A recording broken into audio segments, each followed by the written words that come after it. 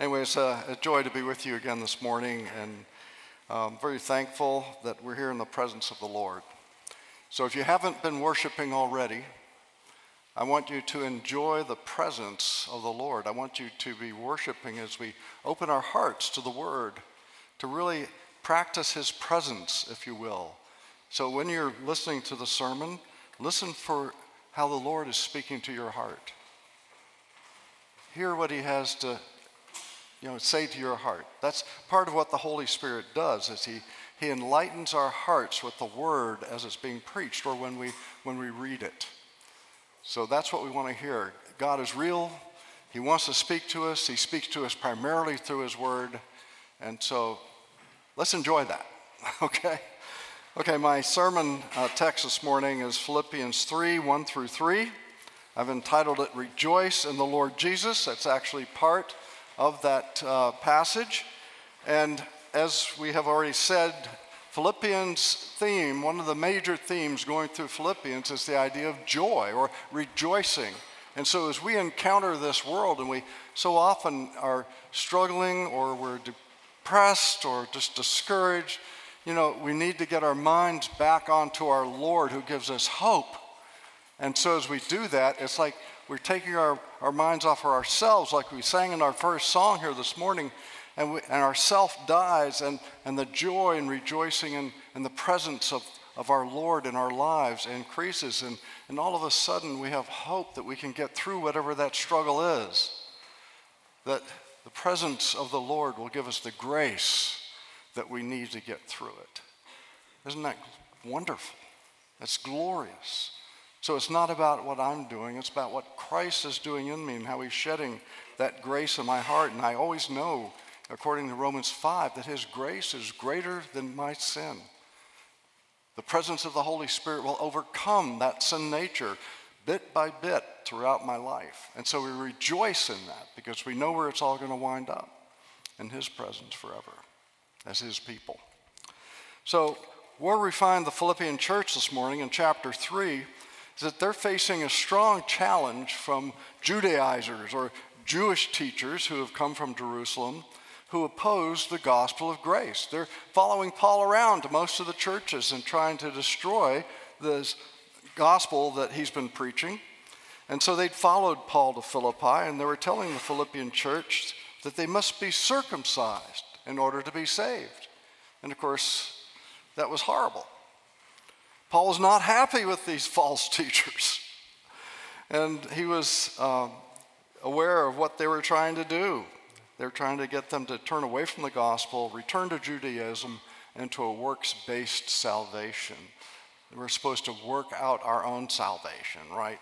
So that's what Judaism was. And so he uses harsh language towards these men who are doing this. As he was talking to the Philippians, he strongly warned them. He says, watch out for those dogs, those men who do evil, those mutilators of the flesh. Wow. So Paul had strong opinions about those who opposed the gospel. So what did Paul say then to the Philippians in response to what these evil men were doing? What did he say to the Philippians particularly? How should they respond to that? Well, he gives them a command. This isn't a suggestion, this is a command. He says, I want you to rejoice in the Lord Jesus, exclamation point. I want you to stop thinking about the negative stuff and the false teaching that's going on, and I want you to put your hope central right onto the person of Jesus Christ. I want you to rejoice in Jesus and what He's done. So that's very clear. And so what's he telling them when he says, rejoice in the Lord Jesus? He's saying, I want you to rejoice in Jesus alone. Only Jesus. Because Jesus is the one that ushered in the gospel of grace. He's the one that paid the price to have the gospel of grace take place. It all came around what He did on the cross and how forgiveness of sins and different things took place as we see what He did in His covenant of works. So Jesus is the one that fulfilled the covenant of works. Every single word that was written down in the law of God then he perfectly obeyed that. So he earned the salvation, and then he gave that to us. He was righteous, and so he gave his righteousness to us. And he's the only one that was ever capable of doing that. He was the only one ever born without a sin nature. All the rest of us have been born with sin natures. We're incapable of not sinning. So his heart's aching for the Philippians because they're hearing these things, and he's concerned, whether or not they'll return to this type of earning their own salvation, a works-oriented kind of thing. And we see that in ourselves at times. It's like, okay, if I just show up to church every Sunday, then I can check that box, I've pleased God. But God's already pleased with you. Jesus has already died for you. Jesus is in heaven already, and you're in Christ. There's nothing increased that's going to happen in terms of your salvation because Jesus has already done it. The reason he wants you in church every Sunday is to worship him. Not because he wants the worship, because we need to worship. We need to hear the word of God together. We need to be encouraged by one another. We need to be uplifted and challenged as the Holy Spirit does its work. And so then we learn more and more, day by day, that we are to love the Lord our God with all of our heart, soul, strength, and mind, and to love our neighbors ourselves. So we need to worship. This is the same thing that happened when the Lord led the Israelites out of Egypt. What was the reason that they were to go out cross the Red Sea and go out into the desert? So that they might worship me, the Lord said. Well, he didn't need the worship, and he didn't respond to their cries because he needed somebody to worship him. It's because they needed to worship him. And we need to worship him today.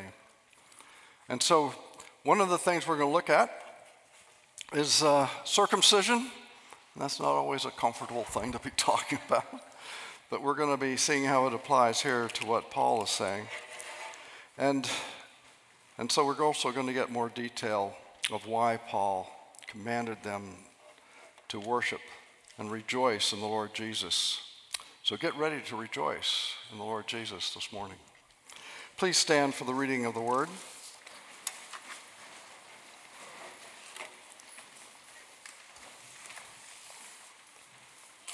Philippians 3, 1 through 3. Finally, my brothers, rejoice in the Lord. To write the same things to you is no trouble to me and is safe for you.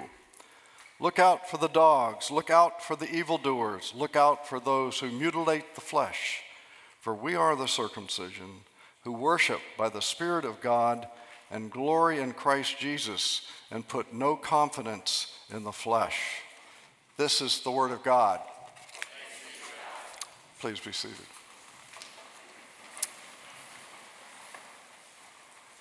Let's pray. Father, thank you for your presence here, and thank you that even though I'm giving one sermon, everybody who's here is hearing something a little bit different.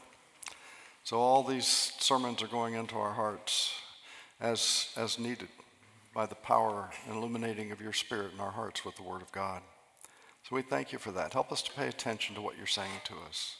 In Christ's name we pray. Amen. Our first point this morning is rejoice in our Lord Jesus who fulfilled the covenant of grace. So Paul's not saying just mindlessly rejoice in the Lord, and I'm just supposed to automatically just rejoice. There's reason and purpose and direction in this. And so as he's saying rejoice in the Lord, it's with specific things in mind. And the first thing that comes to mind are two chapters out of the Old Testament. Genesis 15, which you heard read earlier, and also Genesis 17. So he was thinking about how Jesus fulfilled man's side of the covenant of grace. And that's what we saw in chapter 15. So he was thinking about how Jesus had humbled himself by shedding his glory, taking on human form. How Jesus had perfectly obeyed the word of God, how he had chosen to die in their place, and suffer the wrath of God in their place as well for their sins. How he'd risen from the dead. And he was thinking, because Jesus had done these things, all of their sins had been forgiven. And so same thing for us. All of our sins have been forgiven, and that nothing will ever be able to separate us from the love of God. That's the promise. Paul writes about that later, right, in Romans. So Paul told them to rejoice in the Lord Jesus because of all these different things that had already happened to them, things that he had taught them when he had been in Philippi. And so these things were fulfilled then in the covenant of grace that was done with Abraham. And so it's important in Genesis 15 then that we understand more of what took place. Because it was impossible for man to uphold man's side of the covenant with God, then we see that the Abrahamic covenant of grace, that Jesus had to come. Jesus had to shed his glory. Jesus had to come and participate at just the right time when God sent him. And then he went on the cross, and it was there that he upheld the projected man's side of the covenant of grace. The famous theologian R.C. Sproul had this to say at one time. He said, if he were stranded on a desert island and he could only pick one chapter out of the Bible that he could have, he would pick Genesis 15 because of the covenant of grace. Isn't that interesting? So we need to deeply appreciate what we are taught here about the covenant of grace, because God chose sovereignly to make this covenant with Abraham. Abraham was asleep. If you remember what chapter 15 said, he was asleep as this covenant of grace with him was unfolding. And so God made it a permanent and unbreakable covenant of grace. It was something that had to take place because God is the one that made it. And of course, with the view of the sending his son, who would then uphold man's side. So we need to understand that we are walking in a covenant of grace every day. This is not just on Sunday mornings. This is not just a one-time thing. Every single day, the whole Bible is organized from beginning to end through a covenant of grace. It's the story of redemption. It's the coming of Jesus and what he's done, and it leads to a beautiful, beautiful end. It's secure for us because Jesus is already in heaven. This isn't any more something that's going to happen. It already has happened. And so now the end of the story has to take place when Christ returns. Well, isn't that exciting? That means until he returns, I'm going to mess up day by day. You're going to mess up day by day. We're going to sin, but it's never, ever going to sacrifice this covenant of grace because it's a grace covenant. We are secure in that. And so as we see that, as we read the Bible through the lens of that covenant of grace, all kinds of things begin to make sense. You begin to tie things together. Old Testament patterns are now projected into the New Testament. Paul quotes the Old Testament a lot. That's why. We've got one book. And there are themes and things roll through it. And so we understand these more and more as we get to know these things better and better. And so it's by grace then that Christ came. And so we're blessed through what happened as the Abrahamic covenant came into place. Genesis 15:6 says, it was Abraham's faith in God's promise that was credited to him for righteousness. Same thing's happened to us. As you said here this morning, God has given you his righteousness. Jesus' righteousness is yours, not because you've earned it, because he's assigned it or imputed it to you. I mean, yes, I want to walk through each day like that, knowing that. And so when I get into difficult situations, things that are hard, I'm looking for the grace of God. I'm looking for the presence of God as I walk through those difficult times.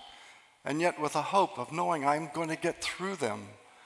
And that there must be rhyme and reason, even though I may not understand it, but there's God working in the midst of this for my growth and my maturity and growth in Christ-likeness. So I've got hope in the middle of trial and discouragement. So I'm not to just get wrapped up in all that discouragement. I need to look up. I need to look at Christ who wants to work in my heart. So it's vitally important that we understand this covenant of grace. So we're secure and we know that Jesus is coming back for us. That's glorious and wonderful. It's exciting. And so the goal of the covenant of grace, which is the gathering and sanctifying of the covenant people of God in heaven, is shown to us in Revelation chapter 7, 9, and 10. You can actually read down through 14, but I'm just going to read these two verses. It says, "After this, John looked, and behold, a great number from every nation, from all tribes and peoples and languages, standing before the throne and before the Lamb, clothed in white robes, with palm branches in their hands, and crying out with a loud voice, 'Salvation belongs to our God, who sits on the throne, and to the Lamb.'" Wow. Doesn't belong to us. We don't have to earn it. We can't earn it. It's because of what Jesus has done, the Lamb, and God sending the Lamb. And guess what? This is a future vision, right, that John is giving us. We're going to be amongst that group. Everyone in here who's a Christian will be there saying those same words. Salvation belongs to our God who sits on the throne and to the Lamb. Yes, that's what we're going to be rejoicing and praising God for. Yeah, we're going to be joining in on that. And the covenant of grace finds its fullest expression in these words from Revelation 21, verse 3. They will be God's people, and God himself will be with them as their God. We are God's people now by grace, and we'll be with God. And we'll be confessing that and praising God in his presence after Christ returns and we join him in heaven forever and ever and ever. And so we are to rejoice in the Lord for fulfilling this covenant of grace. The Lord has done that. He's done something that's impossible for me to do in my own strength and wisdom and understanding. Only he could do that. And I need to be constantly reminded of that because so quickly my heart wanders and I forget these things. And my guess is most of you do too. That's why he calls us in here to worship him once every 7 days. We need that. We need to keep our compass straight for heaven and remembering this covenant of grace that we're walking in. We need to rejoice in the Lord Jesus because 2,000 years ago, he fulfilled the covenant of grace. He came and took our place, went to the cross, and suffered for our sins. To rejoicing in that this morning. I hope this begins to lift your hearts. Just think of what you've received, what you've got now. This is something that is overwhelming and beautiful and wonderful. And if we're not rejoicing, it's because we're not focusing on it. We're focusing on the things of this world. We're focusing on these other issues that are going on that a lot of times bring us down. They don't build us up. So when we're struggling, Paul says, rejoice in the Lord Jesus. Focus up. Sometimes you're going to have to do that out of duty. Sometimes you're not going to feel like that's what you want to do because you are discouraged, you are down. But this is the answer. Even if you're feeling like that, don't let your emotions rule you at that point in time. Command your soul. I'm going to rejoice in the Lord Jesus. I'm going to get my focus on the blessing and the future that I have. And that he's going to be with me through this trial right now. His grace is sufficient for me. And so, if you're having a hard time with that, ask somebody else to help you. Look, I'm really struggling in this particular problem I'm having. I need help. I need you to pray for me that I'll get my eyes on the Lord. It's a picture of Moses back in Exodus 17. The battle's going on down in the valley between the Israelites and the foreign armies. And Moses got his staff up there and he's holding it up like this. And over time, that weakness in his arms, he can't hold it up in his own strength. So Aaron and Hur, H-U-R, two men come beside him. And what do? They hold his arms up. They bring a stone for him to sit on. And so we're to do this together. We need each other's help as we try to rejoice in the Lord, not get weighed down in our own sin nature with negativity and just feeling sorry for ourselves. Now let's look at our second point. What did Paul mean when he said, we are the circumcision? He was saying we are the true children of Abraham. We are the covenant people of God. That's what originally marked Abraham and his people that worked for him as well as his family. That was the first people of God. We are in union with Christ. And because we're in union with the Lord Jesus by grace, then we should rejoice. We should rejoice. And Paul is reminding them that Jesus was the definitive offspring of Abraham, because the promise was made to Abraham and his offspring. Well, that's an interesting thing. So we see in Galatians 3:16 what God actually meant. Paul interprets this. He says, now the promises of God were made to Abraham and to his offspring. Does not say, and to offsprings, plural, referring to many, but referring to one, and to your offspring, who is Christ. So everything else happens because we're in Christ. Christ has done it, but we share in these things. We rejoice in these things because we're in Christ. And as we see, everything that Jesus has received, we share in that. That's glorious and wonderful. Hopefully it lifts our spirits on a daily basis. And so because we're in Christ, these promises that were made to Abraham and to Christ are ours as well. God doesn't hold back. So why did Paul mention circumcision?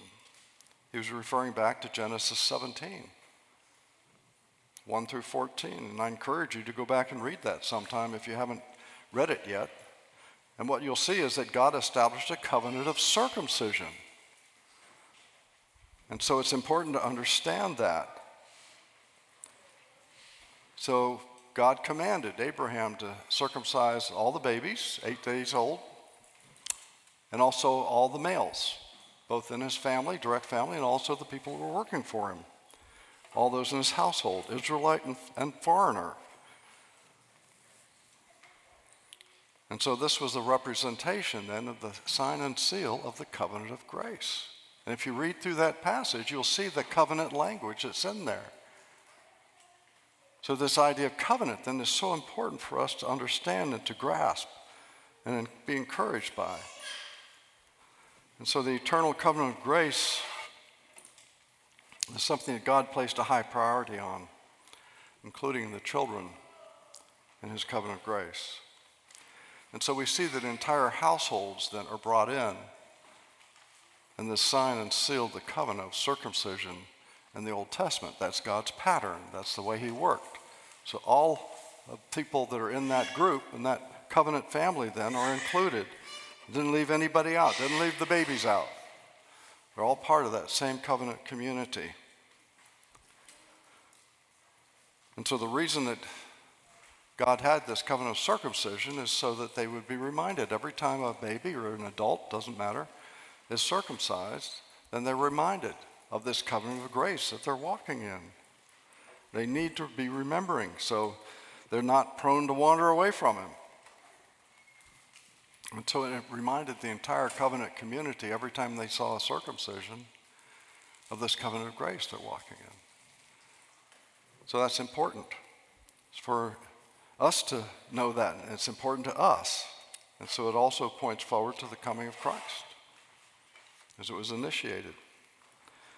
And so, example is when the Israelites entered the promised land after 40 years in the desert. Why were they out in the desert? Because of rebellion in their heart. They'd been told to go out and worship God, but they refused. Then they finally went, but it was too late. So they're out there wandering around for 40 years, God faithfully administering to their every need. teaching them to have faith in him and not in themselves. And so what's the first thing that God commands them to do as they begin to enter the promised land? He circumcised everybody. See, a lot of that hadn't been done during the wanderings. So why is that important? It's because the main question that's in the hearts of the Israelites as they've been wandering around because they rebelled against God is what? What would you be thinking if you've just been sent out into the desert for 40 years because you rebelled? Well, all these beautiful promises that have been made by God would be, well, is God going to still accept me? It's like Paul being caught on the Damascus Road, destroying the church. Is God still going to love him? So this act of circumcision says, yes, the covenant of grace is still working. I still love you. It's impossible for you to come out from underneath my grace. The promises are still in place, and they will be until Christ comes back. What a beautiful thing this is. So this is why we rejoice in the Lord. Because we have seasons in our life where we're rebelling against the Lord too, the best of us.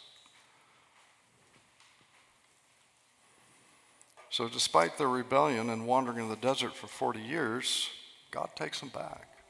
And he said, my covenant of grace, my covenant of circumcision are still in place. They're forever. They're eternal. And they're eternal for us this morning. God still loved them. He wasn't shocked by their behavior. He's drawing them back to himself. And that's true of you.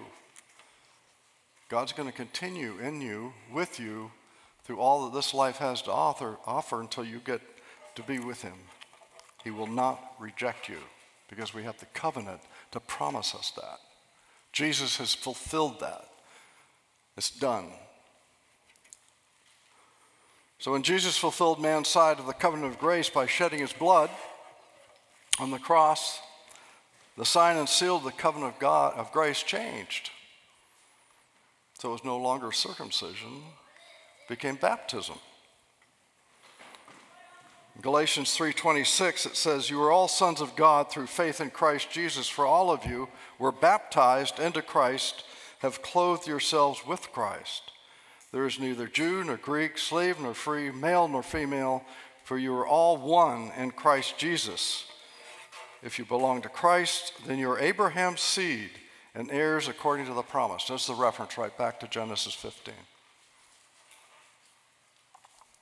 Still in place. Except Jesus, instead of pointing towards Jesus, now we're looking back. Jesus has done it. And now we just wait for him to come back and finish what he started. Beautiful. Joyous. I hope that excites you this morning.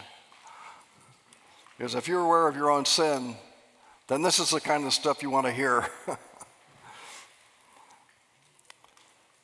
And so the sacrament of baptism focuses on the covenant of grace as well that God made with Abraham. We're entire families. We're included in the covenant of grace. Not just the individuals being circumcised or baptized. It's a family thing. So what's true back in Genesis 15 and Genesis 17 is still, the pattern is still true in the New Testament. There's nothing in the scriptures that say that that's changed. This is how God relates to his covenant people. And so as we think about the sacrament of baptism, it has two purposes. One most of us are familiar with. It's the entry gate into the church, into the local church. That's how people are received into the local body and accepted into the bosom of the local church. They're acknowledged as covenant children of God, whether you're a baby or whether you're an adult, doesn't matter.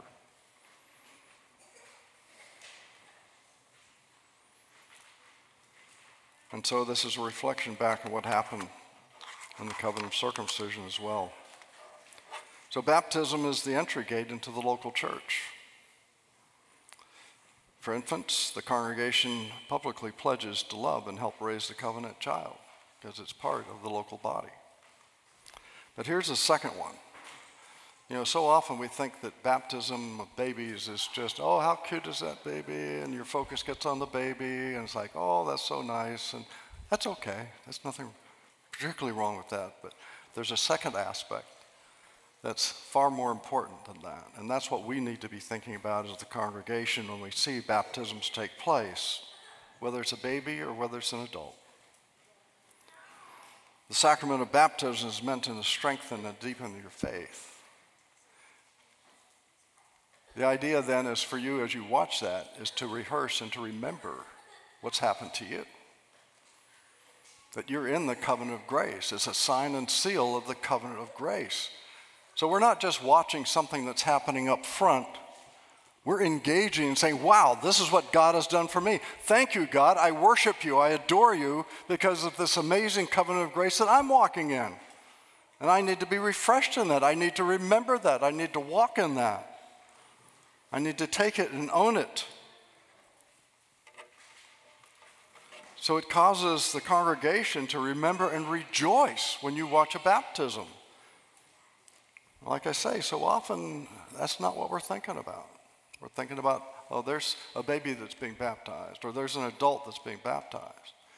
No, God wants you, just like it was in the Old Testament, to be reminded when a baby was circumcised, then the whole community rejoiced in the covenant of grace. And that's what we need to do, and we rejoice in that, and it strengthens us, and it deepens our faith. God is still going to love me, regardless of whatever I'm facing at this moment in my life. And it also helps us to remember that Christ is coming back. So we see that person being baptized, Christ is coming back. So you remember what God has done, you remember what God is doing, and you remember what he's going to do. Similar to what happens when we have communion, like we will later in the service. All three aspects are there in that communion. And we are to be thinking about this grace that we're walking in. And so baptism, because of that, is not to be privately performed. It's not to be done in somebody's house. It's to be done in the presence of the congregation because of these reasons. It's not just about the individual, it's about the whole congregation. And as Paul wrote in chapter 1, verse 6 of Philippians, he says, and I am sure of this, that he who began a good work in you will bring it to completion at the day of Jesus Christ. Yeah, that's the covenant of grace. That's what I'm walking in. That's what I'm sure of. This is going to take place regardless of my behavior.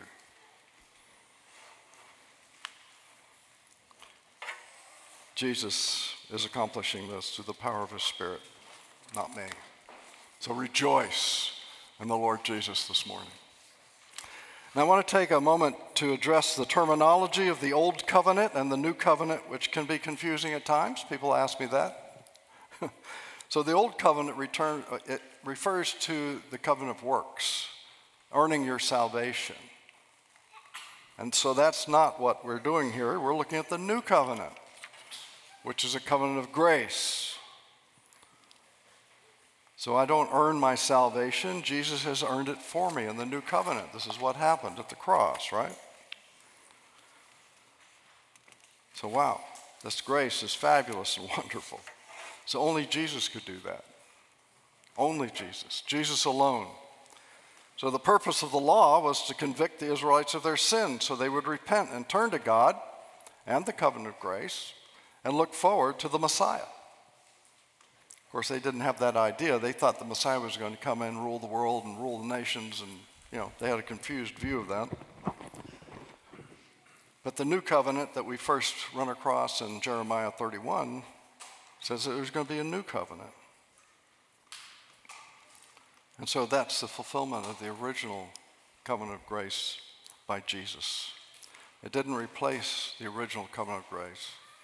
It's just a continuation of the overall plan of the covenant of grace from the beginning, before the foundation of the earth, before it was even created amongst the Trinity, all the way through until Christ comes back and we're safely in the presence of our Lord and our Savior. So all these different things are different aspects of that overall overriding covenant of grace.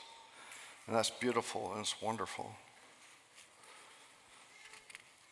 And that leads us to our third point. Beware of those who insist on circumcising people for salvation.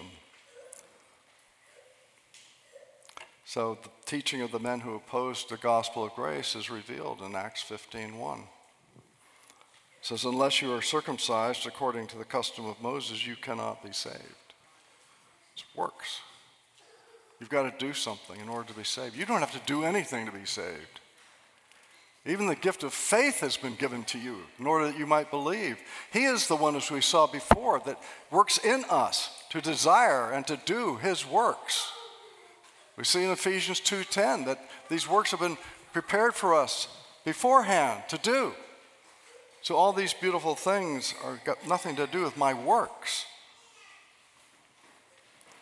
And so these men, Paul strongly warns that they are those who want you to return back to earning your own salvation.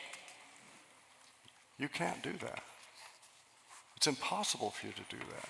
The whole Old Testament closes with the fact you can't do that. Jesus had to come. Nobody had earned their own salvation in the entire Old Testament. Not David, not Moses, not Noah, no one. Only Jesus could do that. They are the dogs, he says, the evildoers, the mutilators of the flesh. Not sure what degree of anger, but I'm sure it was strong opposition to that. He warns them. And that brings us to our fourth point. Rejoice in the joy of your salvation. Rejoice in this covenant of grace in which you walk. Rejoice in the Lord Jesus. Rejoice in the amazing covenant of grace until Jesus returns every single day. Get your mind on the Lord as best you can every morning and rejoice in your salvation. Delight in the Lord. Delight in what he's doing in you and through you. Rejoice in what Jesus has done for you and will continue to do for you. Rejoice that you're in union with Jesus. Rejoice in the fact that the Holy Spirit lives within you. You didn't do that. That's by grace. Rejoice in the fact that you have faith in Christ. You didn't do that. God did that. And we start getting filled up with these amazing things that God has done.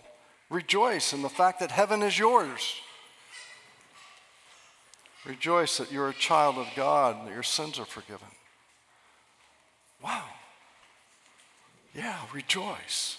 So when you start getting filled up with these things that back up why we're rejoicing, it changes your whole attitude. You're not down in despair any longer.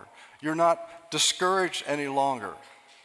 And you're going to be sure that you're going to get the grace to get through whatever it is that you're going through. Wow. So are you rejoicing yet as you think about these things that are yours? They're yours. They can't be taken away from you. Put no confidence in your own strength. Put no confidence in the flesh, but trust wholly and completely in Jesus for these things. Rejoice in the Lord Jesus. This is what Paul commands us to do. Rejoice in Jesus for your salvation because it's secure in him. Let's pray. Father, we thank you for this great news that you give us. And Lord, at times we are looking at so many other things than this amazing grace that we walk in, this covenant of grace in which we stand, this work that you're continuing in us until Christ returns.